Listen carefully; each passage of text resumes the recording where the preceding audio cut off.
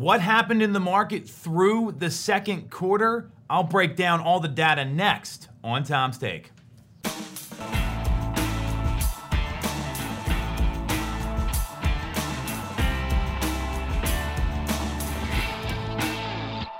definitely going to want to watch this one. We're through the second quarter. We just got the June sales data for the greater Philadelphia area. Again, we're looking at Philly, Chester, Delaware, Montgomery counties. Let me give you the stats, and then I'll tell you what it means, because we're starting to see a shift in the trends we've been talking about for the past 16 months. So the number of sales year over year, so from June of last year to the same time through June of this year in 2021, are up 37.5% to 56.9%. Remember, some of this data is going to be tainted by the real estate shutdown that happened in March, April, May. May 19th was that magic date, so keep that in mind here. Median sale prices are up 10.6% to 14.8%, so record appreciation. Days on market is ranging from 21 to 39 days year to date, and it's dropped for the month of June. In June, we saw a range of 13 to 28 days on market. That's the time from hitting the market and being active on the MLS to signing an agreement of sale, so when the agreement is fully executed. Percentage of the asking price received, that's ranging from 97.4% to 101.9%. So we're seeing that homes are basically selling for their asking price. New listings are up 15.7% to 29.9% year to date. And that's an important number to realize here, because everyone talks about the inventory shortage and supply has remained low. However, new listings are up and sales are up massively.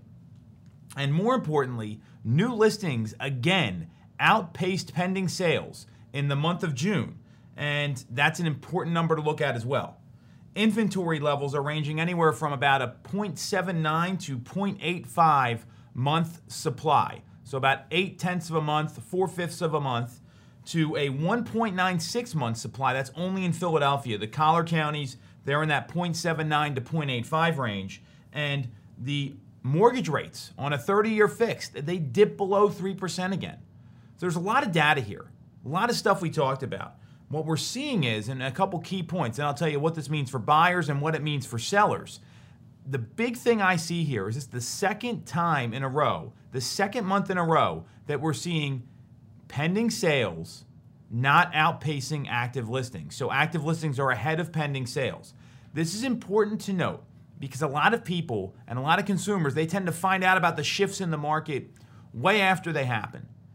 We are on the front end of a shift from this waiving contingencies, bidding well above the asking price market. That's still going to happen. Let me be very clear. It's still going to happen with the best properties, especially in some of those sought-after neighborhoods, those areas people want to be in. What we're seeing is that people are traveling again. Travel data is up. 9 out of 10 Americans are comfortable traveling again. And the 4th of July travel, as we talked about in a couple past episodes, was pretty much on pace with 2019 numbers. So we're seeing that the market is starting to go away from this. The inventory's out. Pending sales are just outpacing active listings month over month. That's a change here, and we've seen it a couple months in a row now. So what does this mean for buyers, and what does this mean for sellers? If you're a seller, what I'm clear on is this. If you're thinking about making a move, we are starting to see a return to a seasonal flow of buyers and sellers, a seasonal flow of transactions. So if you're considering a move, you might want to think about that last time you missed an opportunity to cash out high. You might want to think about that you may have to deal with an inspection. You might not have multiple offers to choose from. The inventory in your particular neighborhood or in your segment of the market, whether you're in the premium segment, the move-up, trade-up, or the first-time home buyer segment, it might change in the next few months as things start to slow down in the summer and we become more attuned to the seasonal flow of real estate sales that we see in the Northeast. So all the more reason to get professional advice. So if you're considering a sale even next year, you might want to think about moving that time frame up, especially with rates coming back down. That's a big deal because rates are projected to be higher by the end of the year. And the Fed has a lot of inflation concerns right now.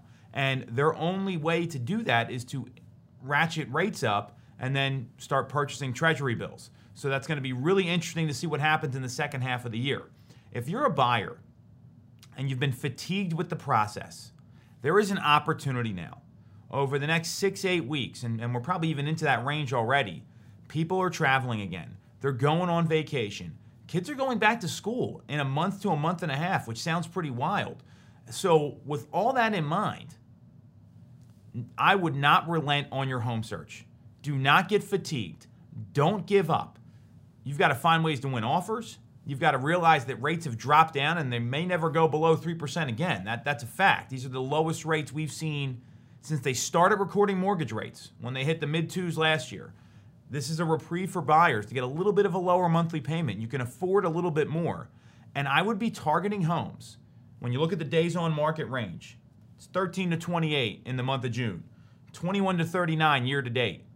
I would be targeting homes that have been on the market more than 7 days, more than 10 days. You see those properties, there might be an opportunity to make an offer there. There might be an opportunity to get inspections and do some of the more traditional things that you've done in the past. So I'd look at this data and see that we're seeing tremendous appreciation, record-setting sales. We're going to start to see those numbers change a little bit because remember, the month of June was the first full month we were able to sell real estate since February of last year. So all these month-over-month, year-over-year numbers, they're a little skewed, and it's important to note that. Obviously, there's a ton of data here. So if you got any questions, you need some advice, get in touch with an agent. We're here to help, and we'll be back next week.